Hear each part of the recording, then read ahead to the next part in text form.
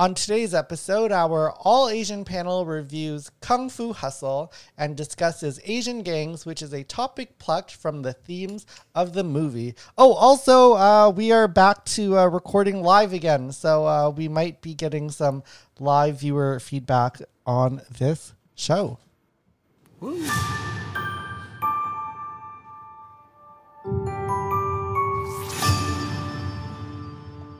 What up, listeners? Welcome to You Better Represent podcast.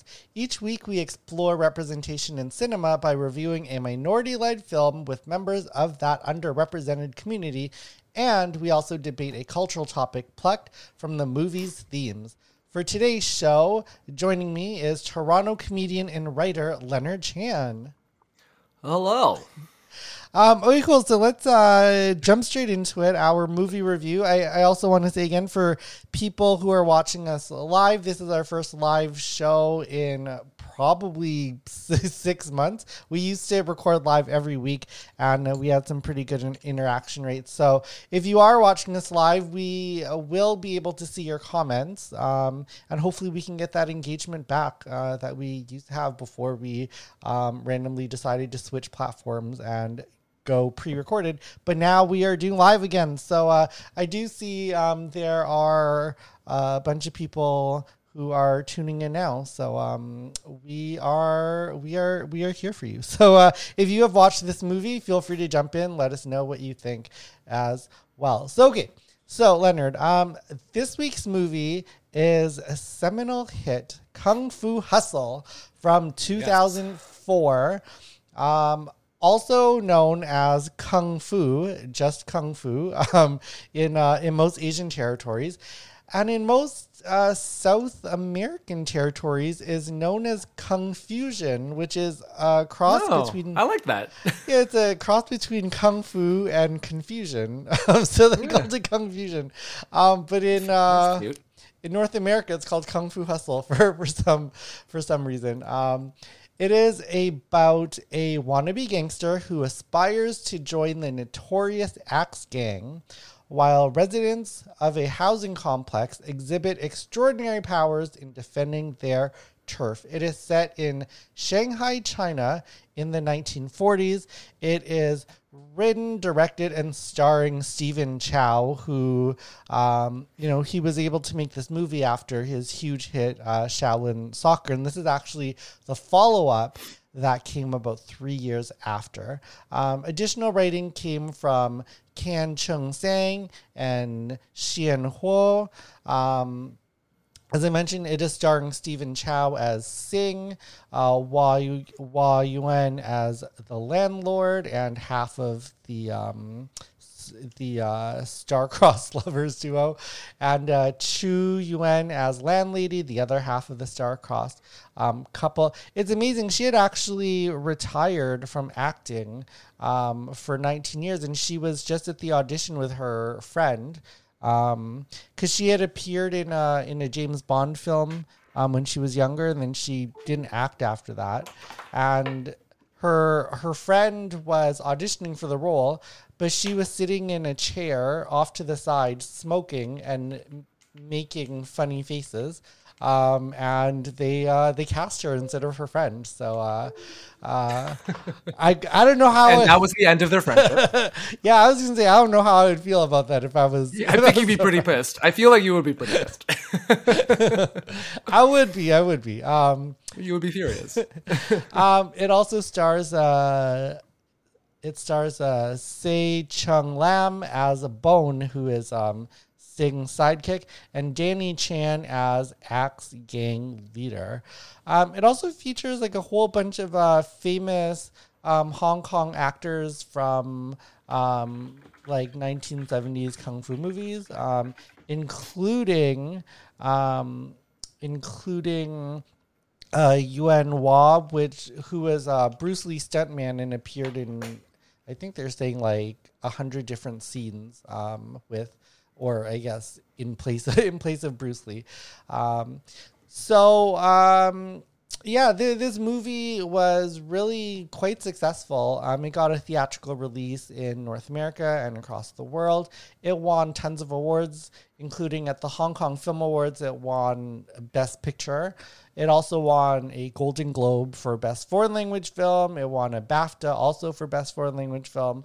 So it was really renowned worldwide. It made its debut at the Toronto International Film Festival, of all places, which is somewhat surprising because it could have debuted anywhere in the world. But, TIFF is considered, probably the second biggest film festival in the world next to Cannes, and in some ways bigger, depending on maybe not as prestigious, but it depends on how you measure size and prestige. But I mean, yeah, does size really matter? well, what's surprising is this is like back in 2004. I don't think TIFF was what it was back then that it is now, or maybe. Yeah, no, it's definitely gotten bigger, but TIFF was not nothing. Yeah, in 2004. Yeah. So this movie, It's I'll throw it over to you, Leonard. There's so much to say about this movie, but does Kung Fu Hustle bring honor to us all, or does it bring shame to our Asian ancestors? I mean, I think it's good.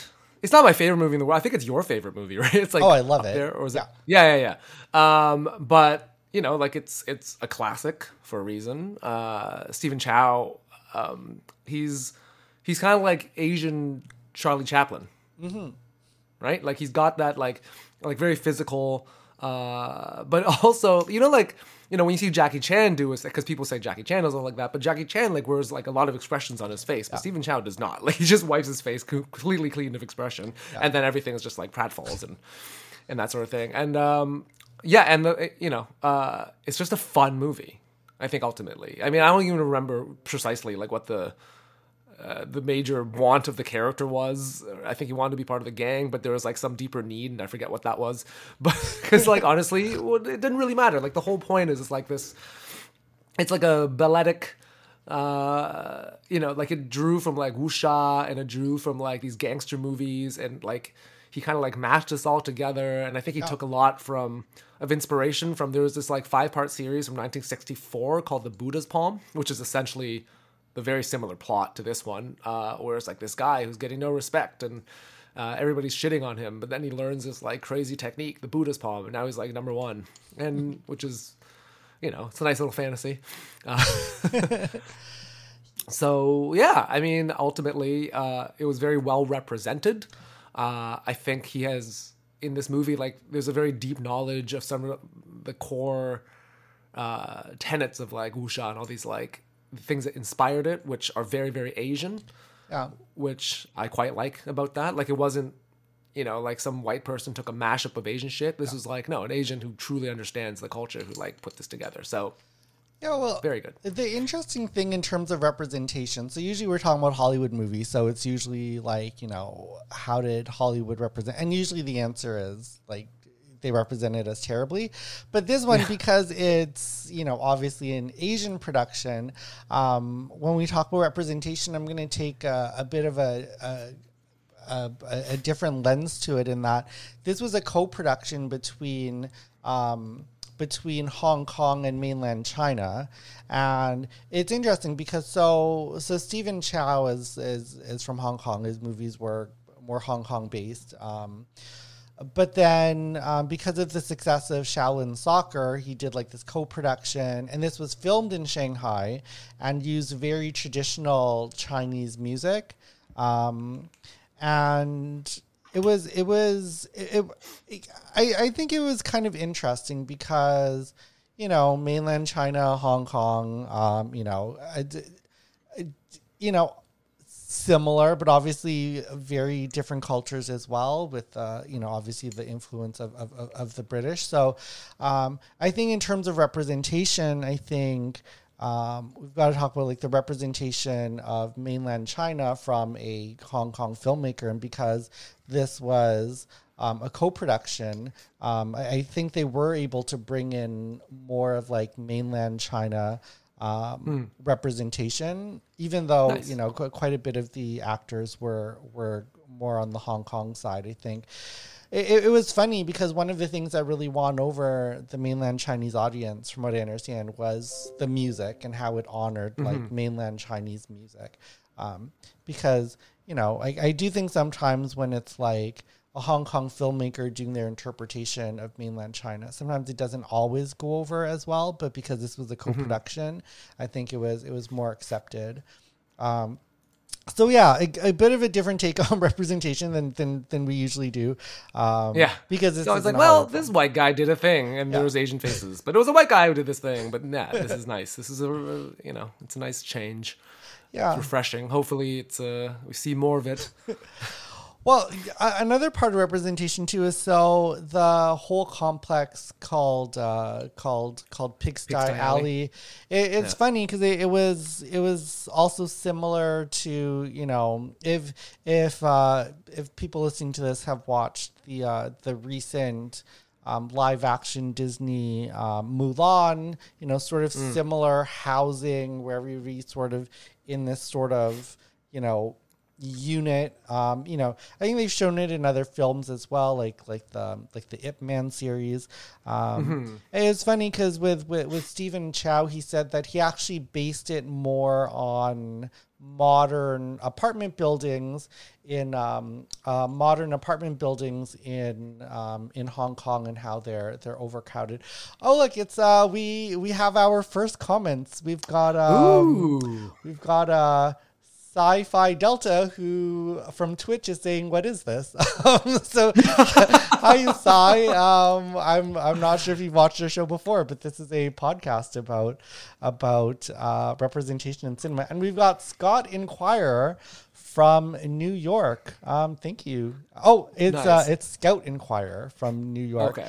So I'm curious. For what is it? Sci-Fi Delta. What is it? Sci-Fi Delta. Yeah. So Sci-Fi Delta with the question, what is it? I don't know. I don't know the answer to that question either. We're trying to figure that out. But let me ask you this: How did you find us? I'm very curious. They're like, what is this? How did I end up in this strange place on Twitch? You know, it's funny, Leonard. I have no idea how Twitch works at all. I just clicked it and I was like, sure, add it to Twitch. So I do feel like we get some people from Twitch sometimes who check out our shows. Yeah. But why are we not playing video games? What's going on? Why are we just talking? Hopefully I tagged us correctly on Twitch as a talk show. There's a segment called Podcasts and Talk Shows. So hopefully I'm not false advertising on Twitch. But yes, wherever you're watching us from, we definitely appreciate you. And this is kind of nice that we're getting comments on our first week back as a live show, and from new people who didn't tune in and watch. Don't know what this is from before. But you know what? We love having all. Yeah. What? By the way, what is this? Is a classic example of Confusion. Oh, there we go. Oh, and Scout Inquirer from New York says that they found us on YouTube under comedy. So there you go. Thank you. Nice. Scout Inquirer. That means very generous of YouTube to categorize us that way. Okay, so back to Kung Fu Hustle. It's hard to watch this movie without smiling. Like, there was just times where I'm just yelling out. I'm just like, this is so stupid, but like in the best interpretation of the word stupid that you could possibly get. Like, I was like, oh, this is so stupid. I love it. Like, it is very stupid. It's incredibly stupid. But I love deliberate, like, as a comedian, like, one of my favorite things in the world is just like deliberate stupidness. Yeah. The funny thing is that they actually had in, like, the thing with Stephen Chow is he actually does add in, like, a character arc and basic story elements. Very basic. Because like I said, I can't even remember what the story arc was. I was like, I think he wants to be in the gang, and I don't remember what his underlying need was. I think.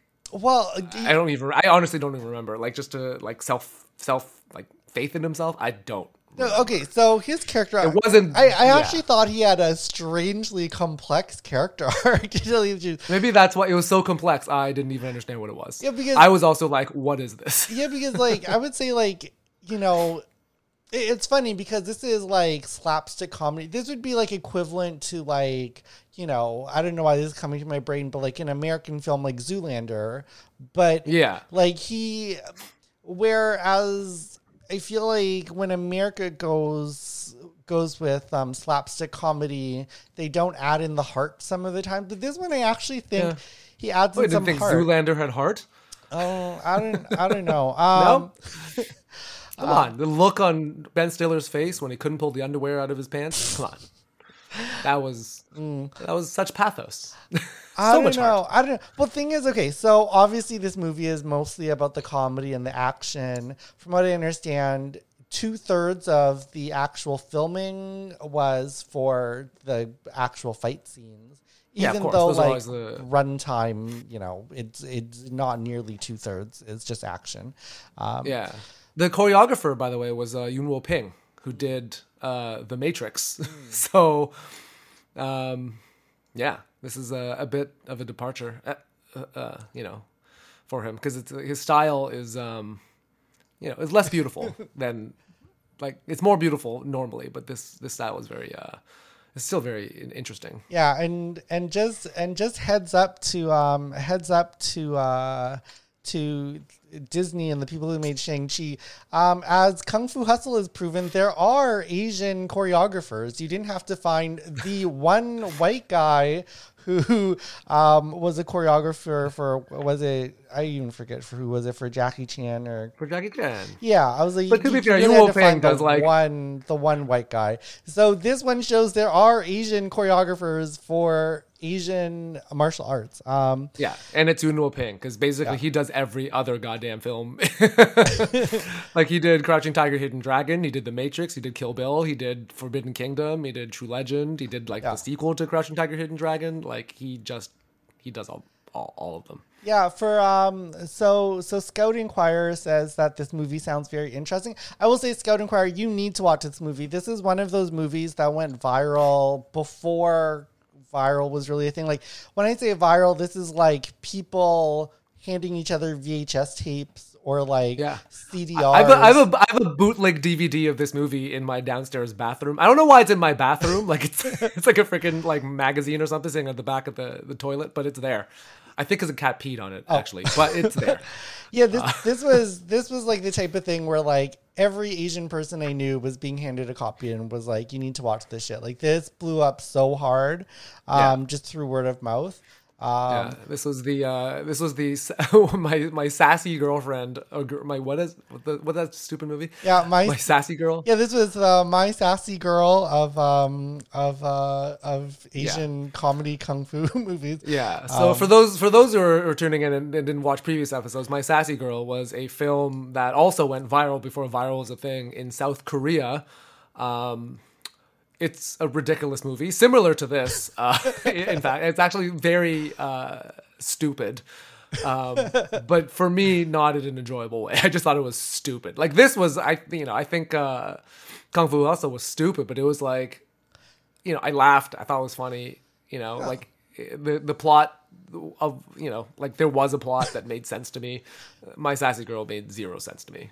Yeah, like so getting back to like the character development, which like I said, you probably don't even have to put in character development, but Stephen Chow, he still finds a way to put in the basic elements of story, even though, a lazier filmmaker might not feel the need to adhere by like Michael Bay. Excuse me.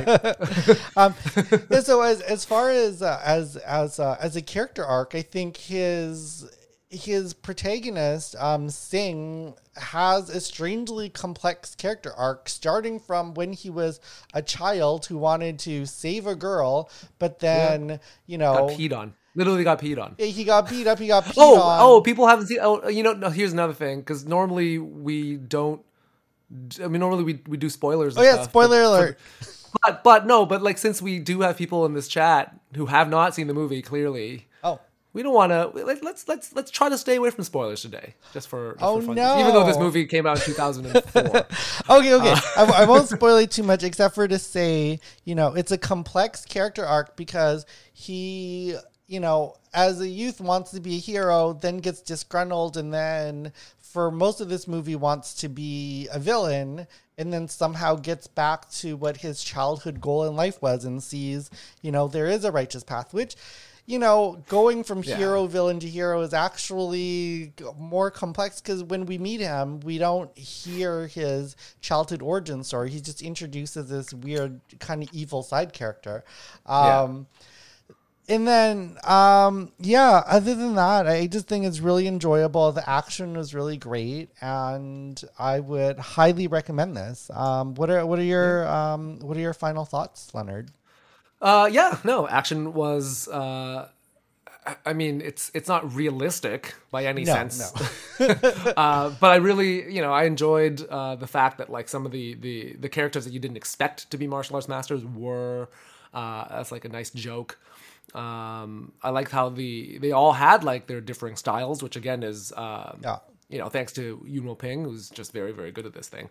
And knows, like, similar to how in The Matrix, like he designed the fighting styles for like each of those characters, like for Agent Smith, because of the way, the character the actor who played him, he was just like, well, this is the way he would fight, and he would like changed the style, and the same thing with Morpheus and Trinity and so forth. So he did that with these characters, and I think that was very great. Like each had their own like martial arts language, which if you're into martial arts, it's sort of a thing that you would appreciate. The seeing like how they're speaking in their own sort of kung fu dialect, I guess. But I mean, like it's a good movie. It's fun. That's ultimately what it is. Like, so just go get super high if that's your thing. Get on the couch, and just watch this movie and laugh your face off because it's genuinely funny. Yeah, and I would say, that final fight scene is definitely worth it. I won't spoil what it is, but just the way they did the fight, it's just so funny. It's so weird because as we talked about, there are humorous kung fu movies like from or martial arts movies like from Jackie Chan and such, but this is like an extra level of silliness even beyond what Jackie Chan does, because Jackie Chan does like very physical humor, and this is physical too, but with like really bizarro like special effects that makes it even crazier. And this film is really appreciated for its music. I think that's why it got the title Kung Fu Hustle in North America, because it's basically is like kung fu, but also like dancing rhythmically at the same time. Some of these fight scenes, so it's pretty cool. And also I do want to say. Stephen Chow has said that he is working on a sequel. Oh, wow.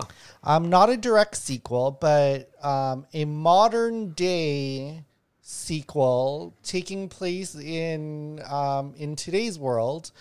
So like a spiritual successor to Kung Fu Hustle. So he says that is one of his next projects. Although there was supposed to be an immediate follow-up after this came out because it's such a huge hit, but then, Stephen Chow's busy. He had a ton of other projects to do, and he's kept busy ever since then. And he was 41 when this thing came out, right? Yeah. So it's like he's got to be like close to 60 now. Yeah. I mean, that easy math, I don't even know why. I was like,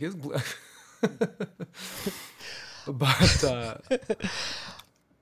it's definitely worth watching. Definitely worth even if you don't like, kung fu movies or Asian movies in general, I'd say this is like a really good like starter kit to Hong Kong and Chinese cinema. It's pretty universal. It is pretty darn universal as a film.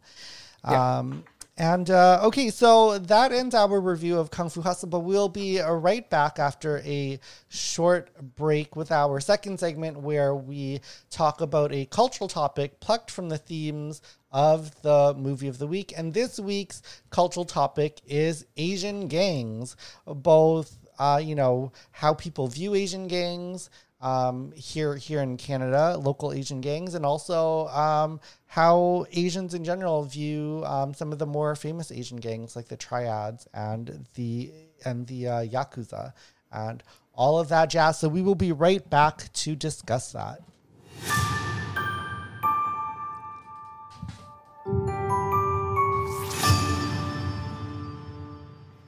What up, listeners? Welcome back to the You Better Represent podcast and a live streaming video show. Whether you're on Twitch or YouTube or a bunch of other platforms that I see people are watching us on.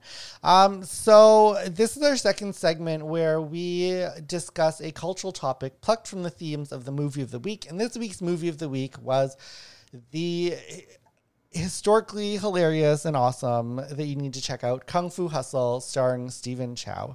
But one of the main themes in the movie is different Asian gangs. The main Asian gang here is called the Axe Gang. Which shows, which by the way, I don't know what it is about like Axe Gang, but that shows up in like Jackie Chan movies too. Like it's a common thing, like Axe Gangs. Which I think, I mean, and I probably should have researched this, but I feel like maybe Asian gangsters use axes a lot. Maybe you think like I would think more like knife gangs or you would think, but I know gangs. I mean, this is a crazy thing. I knew somebody who was kidnapped by a gang in Hong Kong, and he was hit by an axe. So, yeah, during his escape. Oh, there you go. Based on real life, apparently. Yep. That's super crazy. I have been around Asian gangs, but have never been hit with an axe before. I grew up in Winnipeg, also known as the ghetto, which I do mention once in a while. Which, by the way, I have to go to Winnipeg next week for the comedy festival. I feel like I'm going to see a very different part of Winnipeg than the part that you grew up in. I don't think I'm going to go to the ghetto. Like, based on everything that you told me about it, I'm like, no. Yeah, definitely. It doesn't seem like a place where I'm going to find a good brunch. No, definitely do not go to the Asian ghetto of Winnipeg. For those who don't know, Winnipeg is the murder capital of Canada, the violent crimes capital of Canada. It's basically like the Detroit of Canada, which is funny because I have to give that reference to Canadians who more get the reference of Detroit than they do of Winnipeg. So yeah. The nice thing is when you get stabbed, there's at least universal health care.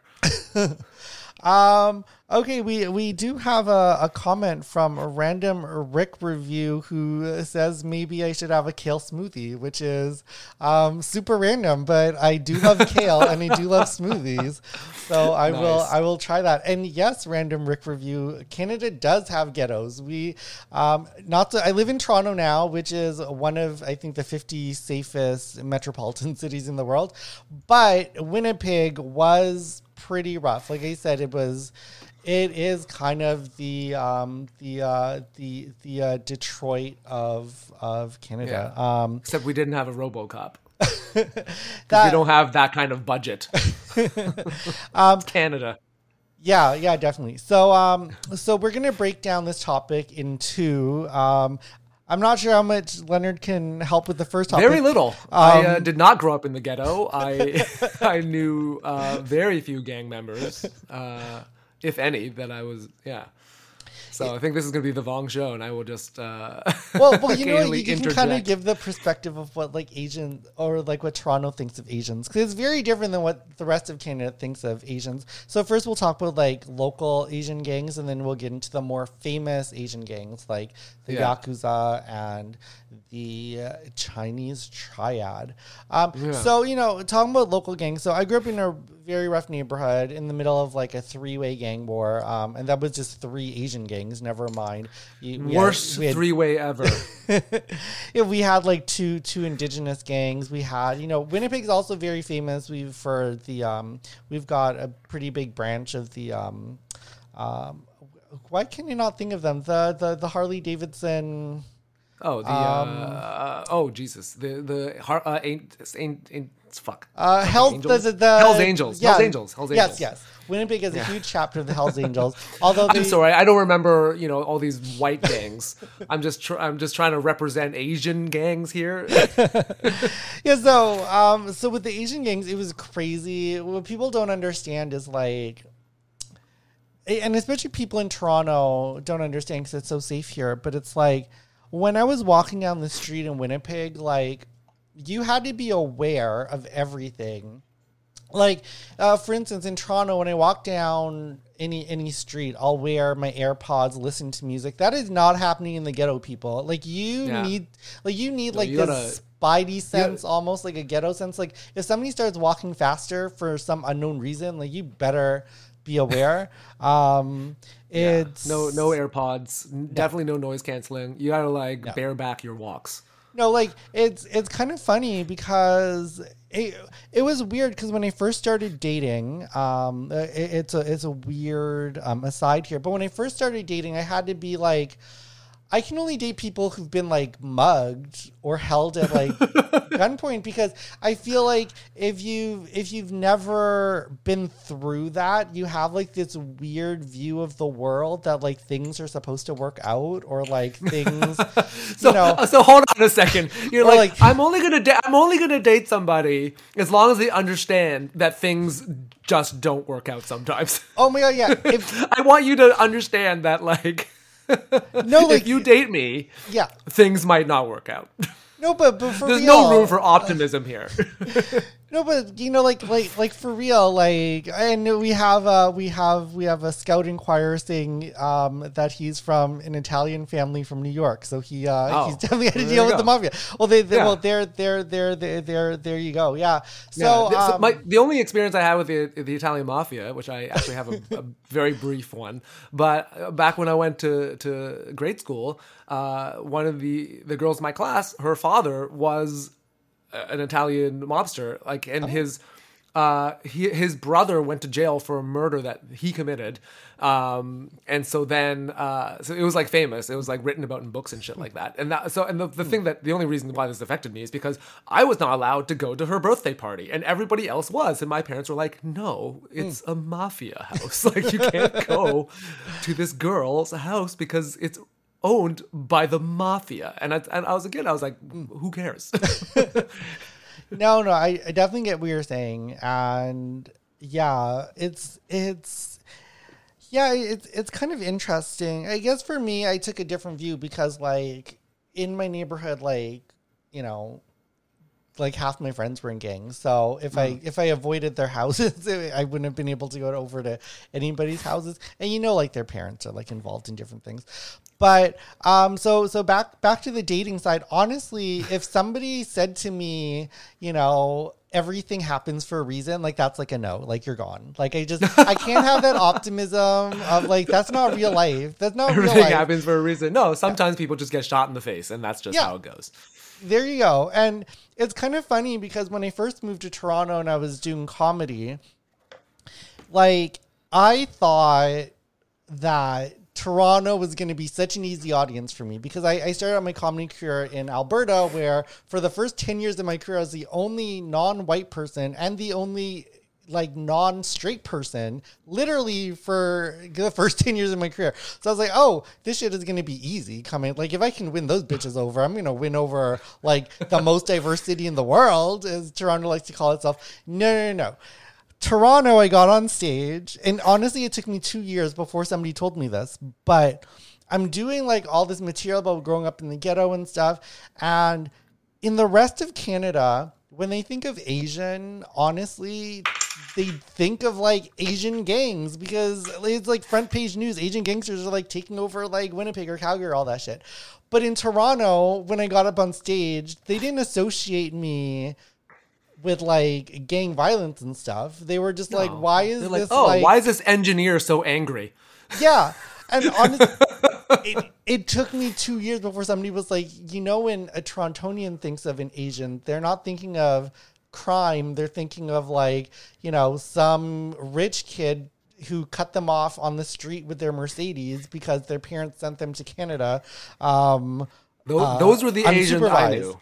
Those are the Asians I hung out with. Like after school, I went to this like fairly. I mean, I had the exact opposite experience as Vong growing up. Like it was just, you know, it was like 90210. I was the Andrea, like where I was like the poor kid who had to come in, like, you know, but I still had a car that I could drive in with. I mean, it was a Dodge, but it was still a car.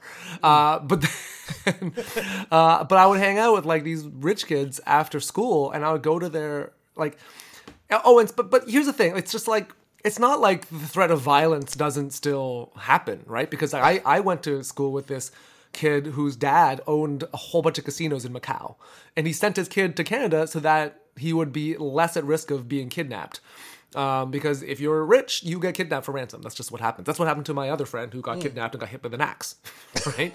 So, so anyways, like I remember like one time after school, like his chauffeur, and again, this says everything you need to know, chauffeur, picked us up and he took my backpack and he goes to put it in the trunk. And I look in the trunk and there's a fucking machine gun in the trunk. Oh my God.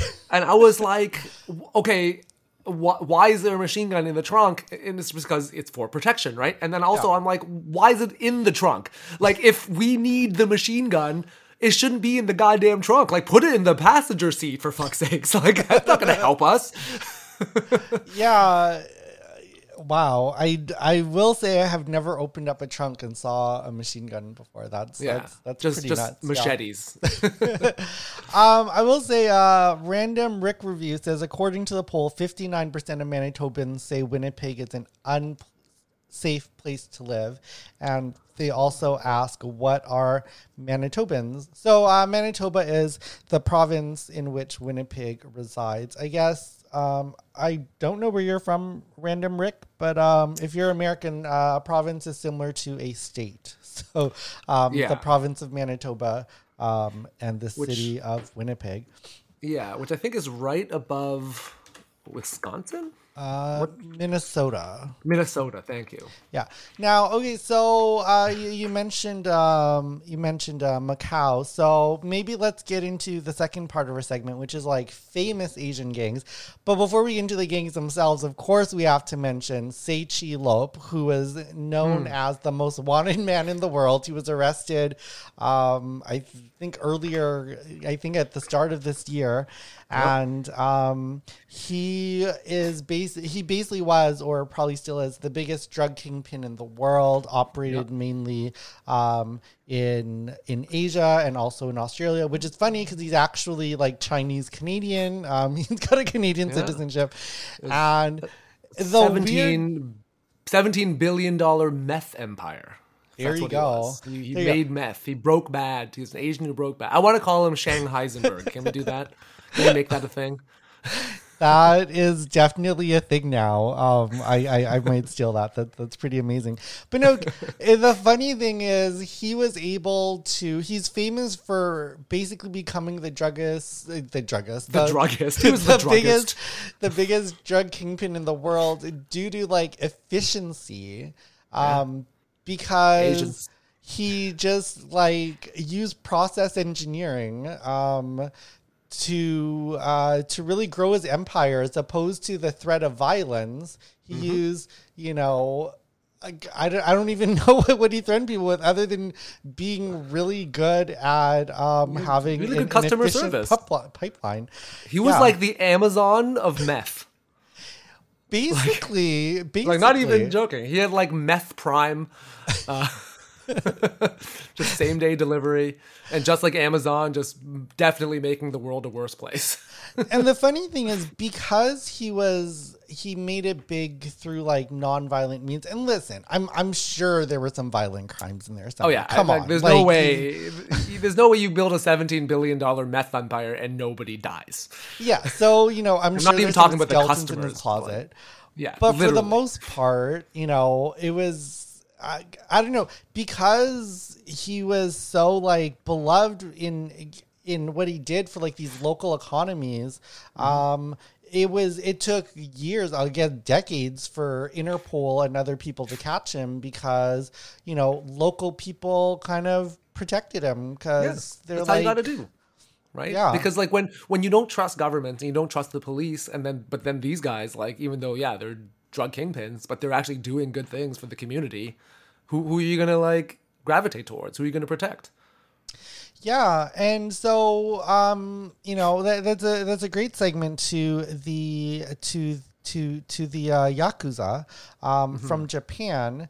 And a bit of a background, Yakuza actually means 893 in Japan, Yaku and Za. And it actually... I did not know that. The first three numbers of my phone number are 893, and now I'm very... Oh, there you go. But what it actually means, it's from a card game where if you get 893, it equals 20, which is the worst possible outcome. So Yakuza is a way of saying worst possible outcome.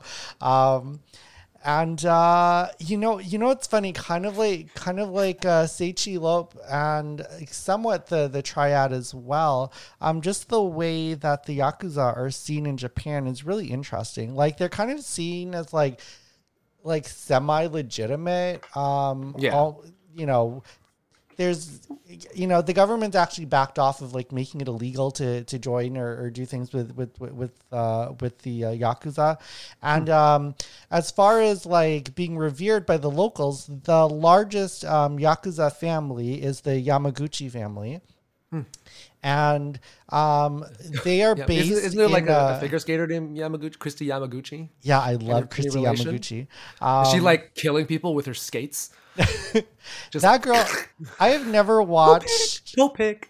I've never watched another figure skater or any sport in my life where I think I watched her for over a decade and that girl did not fall once. Like, I don't know what she's doing with herself. Like, she did not fall doing those triples. I've never seen it in another figure skater. But anyway, so the Yamaguchi family, which makes up about a third of the overall Yakuza, they are based in Kobe, Japan, where they're also famous for their beef as well. Yeah. But what a way to go, by the way. Like, if I'm gonna go out, I want to go out like a Kobe cow.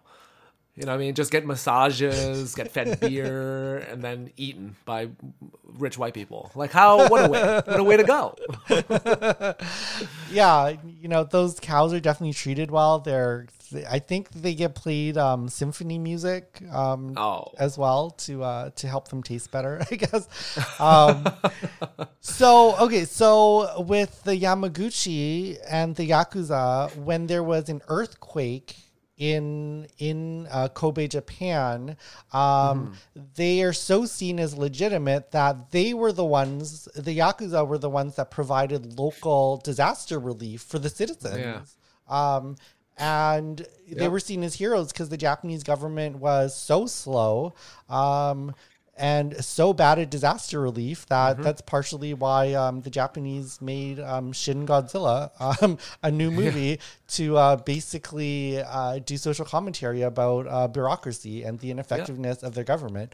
They did the same thing after the Tohoku earthquake and the tsunami in 2011. Yeah, there you go. So that's one way to win over the locals is to literally provide. This is like essentially like the blueprint for how one becomes a warlord. Like, this is like the straight up blueprint. It's like, well, the government's not doing their job, and we will do it better. Yeah, and kind of bringing it back to local gangs for a bit. It's kind of funny because I grew up in that environment. You sort of see gangs a little bit differently, and I think when I used to talk to people about it, in fact, I'll just say outside of Winnipeg, I'm much more of a closed person because it just doesn't seem like people will understand. Like I said, like just the whole concept of like everything happens for a reason, all like this crazy optimism and such. It just doesn't feel like people understand. But eat, pray, love. Yeah, I do feel like the recent rise of awareness and police brutality might give people a little bit more understanding of why gangs would be accepted. Like, say in my neighborhood, like I said, half my friends were in gangs. Because when you grow up in the neighborhood, you're not calling the police ever, because they're not there to help you. They're not going to respond to your neighborhood. They're going to come to your neighborhood and maybe quote unquote accidentally shoot your friends, even if you're the ones who called them. So you can kind of see why people would join gangs for protection. Not saying it's a great thing. Clearly I chose not to. So it's not like there's no other option, but you do get a bit more of an understanding why people lead a life of crime and why you Well, know, it comes down to who do you trust? Who do you trust, Yeah. and where do you, and also like a big part of it is belonging, right? Because you just Yeah. need to, and safety for right. Yeah. Um, Well, I kind of took advantage of it without having to join gangs because in my neighborhood, you don't beat up a random Asian kid because you don't know if his brother is a part of one of these gangs. So I kind of got like the benefit of the protection. how without things have being in it. changed since the pandemic began. How things have changed. That is true. You know what? I would imagine though in Winnipeg, people still didn't randomly be like even in the pandemic. I would think the numbers are lower. Probably they're like, oh, they gave us. I mean, but maybe not. Maybe we're just being quick to judge. And I'm not saying that because of the machete. Well, you know the funny thing is, it's like I feel like part of the reason why I can't date people.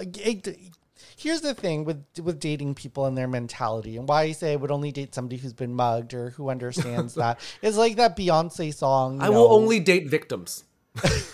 Not That's what you're saying. People who understand, like that Destiny's Child song, "Soldier." Like I need a soldier. Like I need somebody who knows, Right. like because it's you just to. And when do you want? Wait, hold on. You want a soldier or do you want their privates? Hey, I will take it all. But I don't know. It's like if you don't come from that, it's just really hard to relate to somebody who does. It's just I don't know. It's like even talking about my friends and being like, oh, I'm going to go visit my friend in jail because he murdered an 80-year-old woman, even though he didn't have to. He could have just mugged her. And, oh, here's my other friends who stole a wheelchair from an amputee for some reason, and now they're in jail.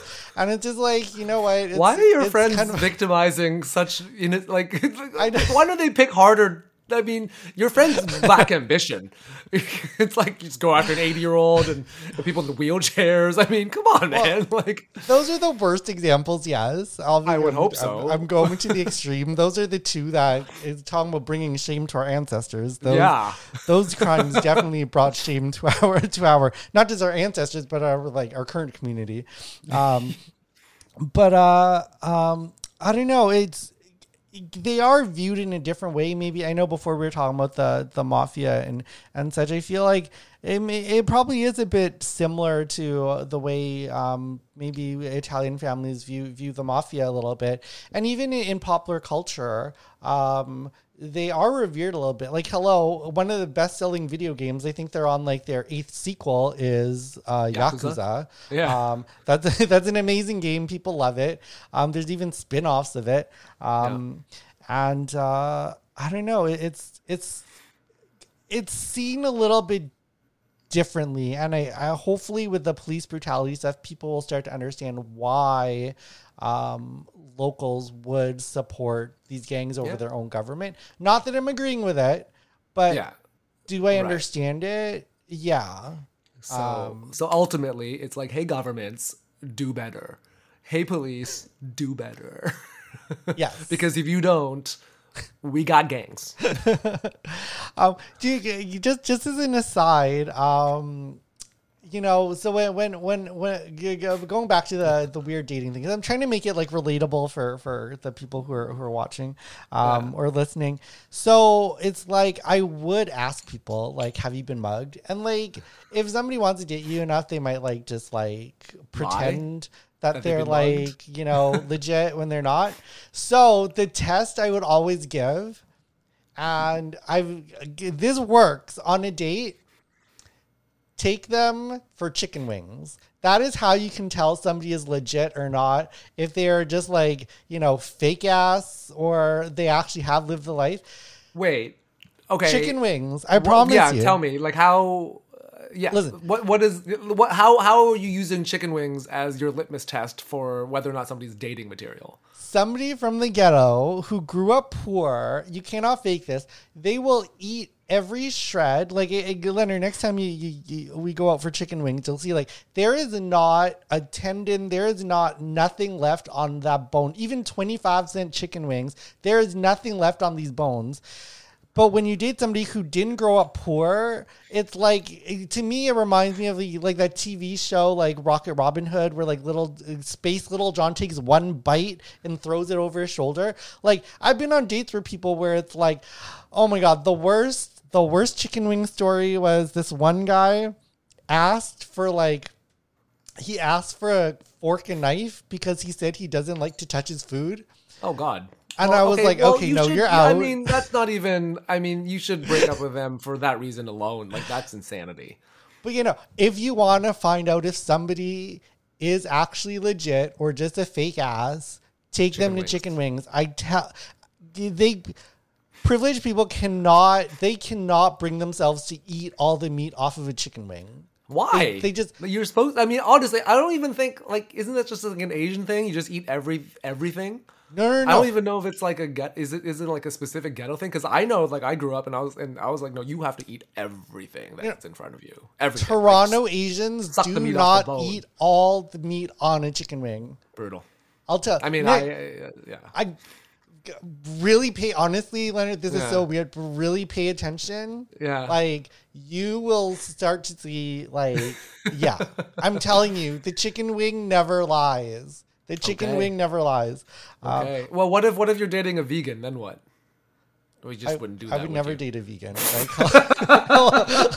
Right. I'm sorry. That was such a stupid thing for me to say. And Scouting This motherfucker can't afford meat. Fuck you. I'm gonna lose our vegan fans. Actually, I'm still in trouble from the Toronto lesbian community because I make a joke about Buddha's veggie restaurant because I think it's ridiculous that Buddha is being used as a symbol to sell vegetarianism, where clearly he's not vegetarian. He's got a rib belly. Yeah, just look at Buddha. He's not a vegetarian, people. Stop it. This is ridiculous. So I just want to say, Scout Inquirer, who is from an Italian family from New York, mentioned pizza. So maybe there you go. Maybe pizza is the chicken wing test of Italians. Of if somebody brings out a knife and fork, they say bye-bye. Yeah, there you go. Yeah, I wouldn't date somebody who eats pizza with who eats pizza with a knife and fork. French people. Go to Montreal. Well, enough said. So there's this really I swear now I'm losing the vegans. I know the French they people. do that. I know they do that. I lived in Montreal for a few years. They definitely do that. Because there's this really popular pizza in Montreal and probably Paris as well, where I call it soggy pizza, where it's it's this thin pizza that's really wet. So you can't even pick it up because it's so wet. And anyway, there's a huge lineup around the block, but my friends still wanted to eat it, and they did. It was terrible. So I would not date somebody who ate pizza with a knife and fork either, just like chicken wings. But anyway, I feel like we sort of jumped off the deep end. So let's get back to the final Chinese gang. Well, obviously there's a ton of Chinese gangs, but I do want to talk about the only Chinese gang that matters is the Yang gang. Let's be honest. Oh, Andrew Yang, yes. But he could have been Scout Inquirer's mayor. Oh, he wasn't even close, but he could have been. I will tell you, Andrew Yang would not pass the chicken wing test. Anyway, I'm glad he's got, he ran for mayor and for president and such. We do need more Asian representation, but he definitely does not come off to me as somebody who is legit and lived the life. I feel like he lived a different life. Just going back to the other super famous Asian gang, of course, the Triads. Now, the Triads, the reason why I want to bring them up is it's a little bit different than the Yakuza, which is an organized group in a very specific geographical region within Japan. Triad is almost used interchangeably for the word gang sometimes, and they represent the Hong Kong Triad is not the same organization as the mainland Chinese Triad, and that's not the same as the Macau Triad or the Taiwanese Triad. These are all completely separate gangs. it's not like satellites of the same gang. They are actually separate. So that's one thing I want to say. Triad, from what I understand, means the union of heaven, earth, and humanity. Sense the triads, the three things. Yeah, and in Hong Kong, at least, the triad are now mostly doing white collar crimes. So, that's nice. You know, or, as we call them, yellow collar. Got to represent, you know. There you go. There you go. I'm all about the yellow. Yeah. Can we say? Cause this is one thing that happened.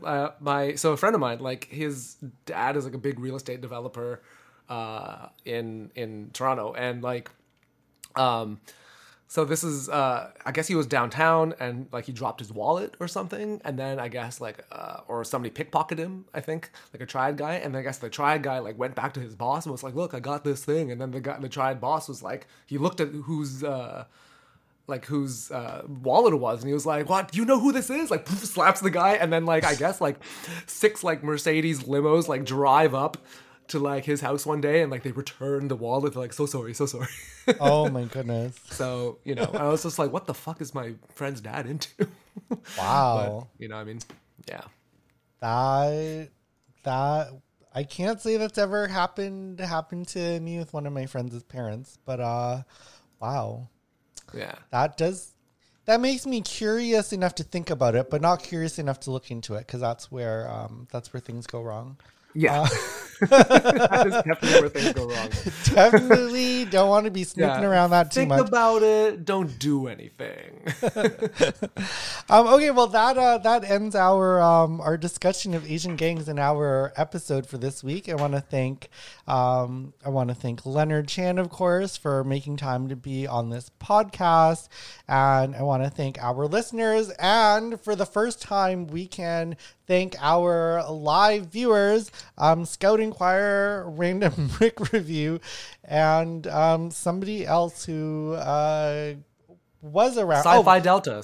Yes, Sci-Fi Delta. And those are just the people who commented, but we had a whole bunch of other viewers. So this was our first time going live in like 6 months. So we didn't know if anybody would still want to talk to us, but thank you for sticking around. We will be back next week with another review and cultural topic.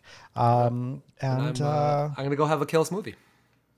Oh, there you go. I will also. Actually, no. Let's be real. I'm not getting a kale smoothie. I've grown so much kale in my backyard. So that's the kind of Asian I am. The kind that married a white woman. Oh. No comment. No, I'm very hypocritical. I am dating a white guy at the moment, but it's a lot of my material is from before I dated him, so it's a little bit difficult because anyway, it's not great for my street cred. I'll put it that way. But let's end there before I get myself in more trouble, because I think he is probably listening in right now. And he is from Montreal as well, so he'd probably be mad at me about my comments about the way that he eats his pizza. But okay, this is getting off the rails. But we will be back next week with another movie review where we are holding Hollywood and other parts of cinema to account to have better representation. And This is Vong signing off for You Better Represent. And that's what's up. This podcast has been brought to you by the Sonar Network. Sonar! Lucky Land Casino, asking people, what's the weirdest place you've gotten lucky? Lucky? In line at the deli, I guess? Aha, in my dentist's office. More than once, actually. Do I have to say? Yes, you do. In the car before my kids' PTA meeting. Really? Yes. Excuse me, what's the weirdest place you've gotten lucky? I never win and tell. Well, there you have it. You can get lucky anywhere, playing at LuckyLandSlots.com. Play for free right now. Are you feeling lucky? No purchase necessary. Void where prohibited by law. 18+. Terms and conditions apply. See website for details.